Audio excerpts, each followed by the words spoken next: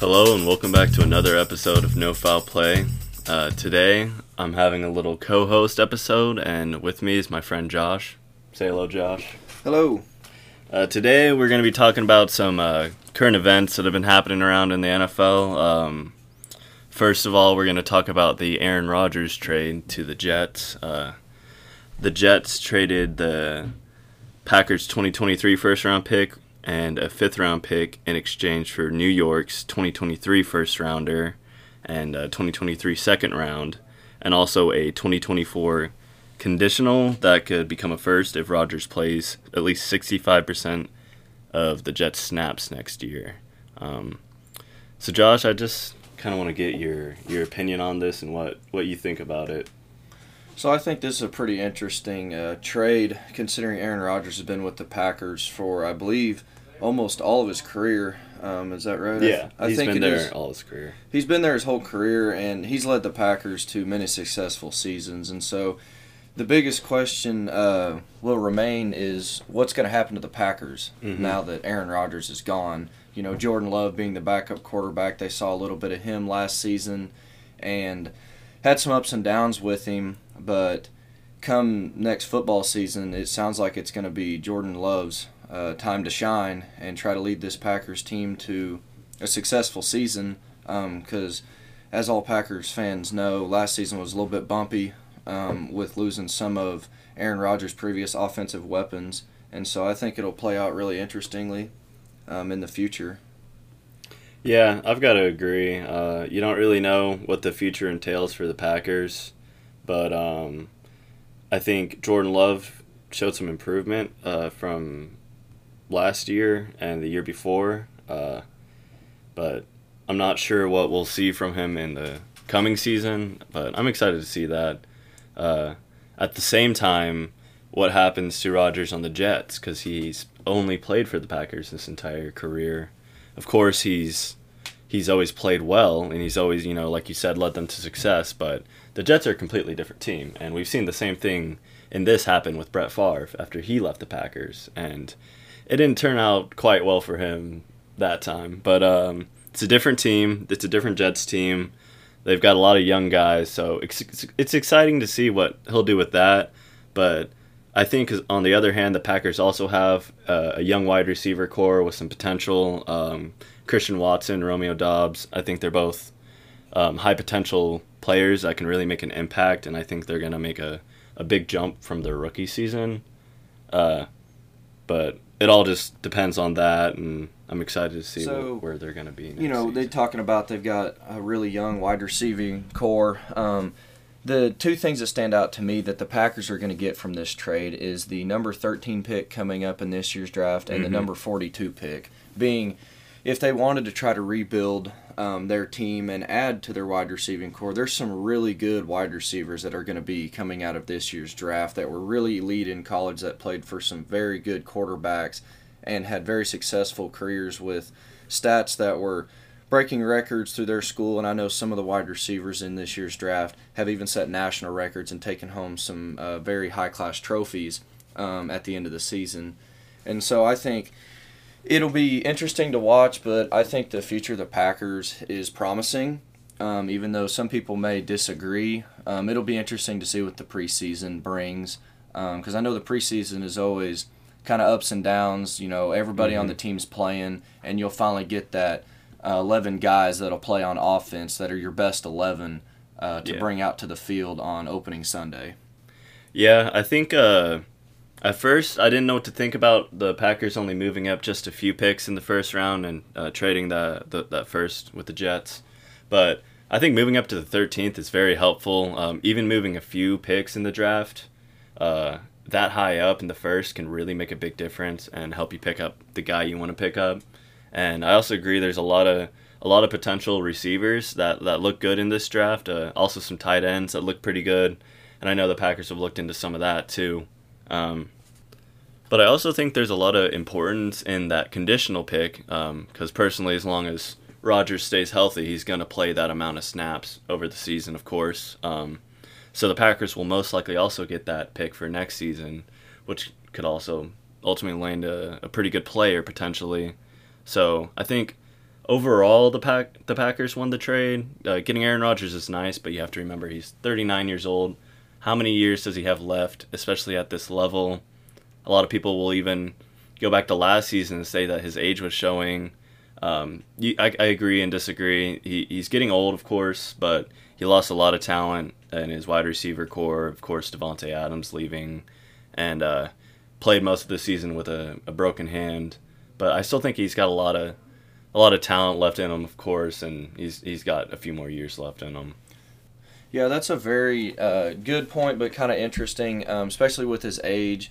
There are several older quarterbacks in the league, Aaron Rodgers, Tom Brady, and some people will kind of make the comparison or make the joke that, what is the fountain of youth that they are drinking from, because they continue to play at the high level and perform and have good seasons, but at some point, their age is going to catch up with them. And I would agree with you that last season it was starting to show with him being 39. He'll be 40 next year. Most NFL players after the age of 40 really slow down, and most of them even retire before the age of 40 just because their bodies can't physically take it, playing at that high elite level that you have to play at in the NFL. And, the injuries are going to come and go. Fortunately, Aaron Rodgers hasn't had a major one, but I'm afraid him going to the Jets, if he does have a major injury, the Jets may be regretting this trade, and that may be the turning point of the Packers getting the better deal of this. It's just one of those things that the future, can only tell what's going to happen. And so it'll definitely be interesting to see how his age holds up. Yeah, I agree. I think Tom Brady is, of course, an anomaly. He's one of a kind with his longevity. We don't really see it in a lot of players at all, mostly quarterbacks, but even still then, it's a rare occurrence. And, of course, I think Rodgers is one of a kind too, but I think Rodgers relies a bit more on a bit of mobility than Tom Brady does. I think a lot of his longevity was due to being able to keep away from injuries for most of his career, slightly better than Rodgers, and as well being a strictly pocket passer quarterback, which has helped him stay safe throughout his career. And so, talking about Rodgers' age, last year we saw the Jets' offensive line was not the best in the NFL, and their record showed that. Just watching the games, running backs weren't able to, do what they needed to do behind that offensive line, and their quarterback was not able to have the protection he needed to be elite. And so that's one of the things that may hurt Rodgers this season, and may cause him to scramble out of the pocket quite a bit. And while he's got the talent to do it, that may pose a cause for concern of the injury side of things. If the offensive line is not there to protect a quarterback, he can't do his job in moving an offense down the field, and it could result in him getting injured and potentially causing him to retire after this season. Because I know with the Packers over the last 8 or 9 years, he's always had a good offensive line. He's never had to worry about the risk of major injury. He could always avoid it for the most part. The minor injuries are going to come and go. Yeah. But he's never had the big injury that set him out for 18 months. Yeah, definitely. I think the most severe injuries Rodgers had was a couple collarbone injuries, but I'm pretty sure at least one of those years the Packers still made the playoffs. So, and going off the age of Aaron Rodgers being 39, a lot of people compare the situation to when Brett Favre was traded to the Jets in 2008. But there are a lot of differences that I think will be put into play and really make a difference between those situations. One of them being that Brett Favre won his last MVP in 1997 when he was traded, and Aaron Rodgers won his last MVP in 2021, with the year before that being his third MVP out of 4. So Rodgers is still in his prime as considered by most people. So I think we're still going to see top quarterback play from Aaron Rodgers as long as those factors, like you said, the line being possibly not as good or inconsistent, that could be a really big thing that factors into his statistics and just how he plays overall.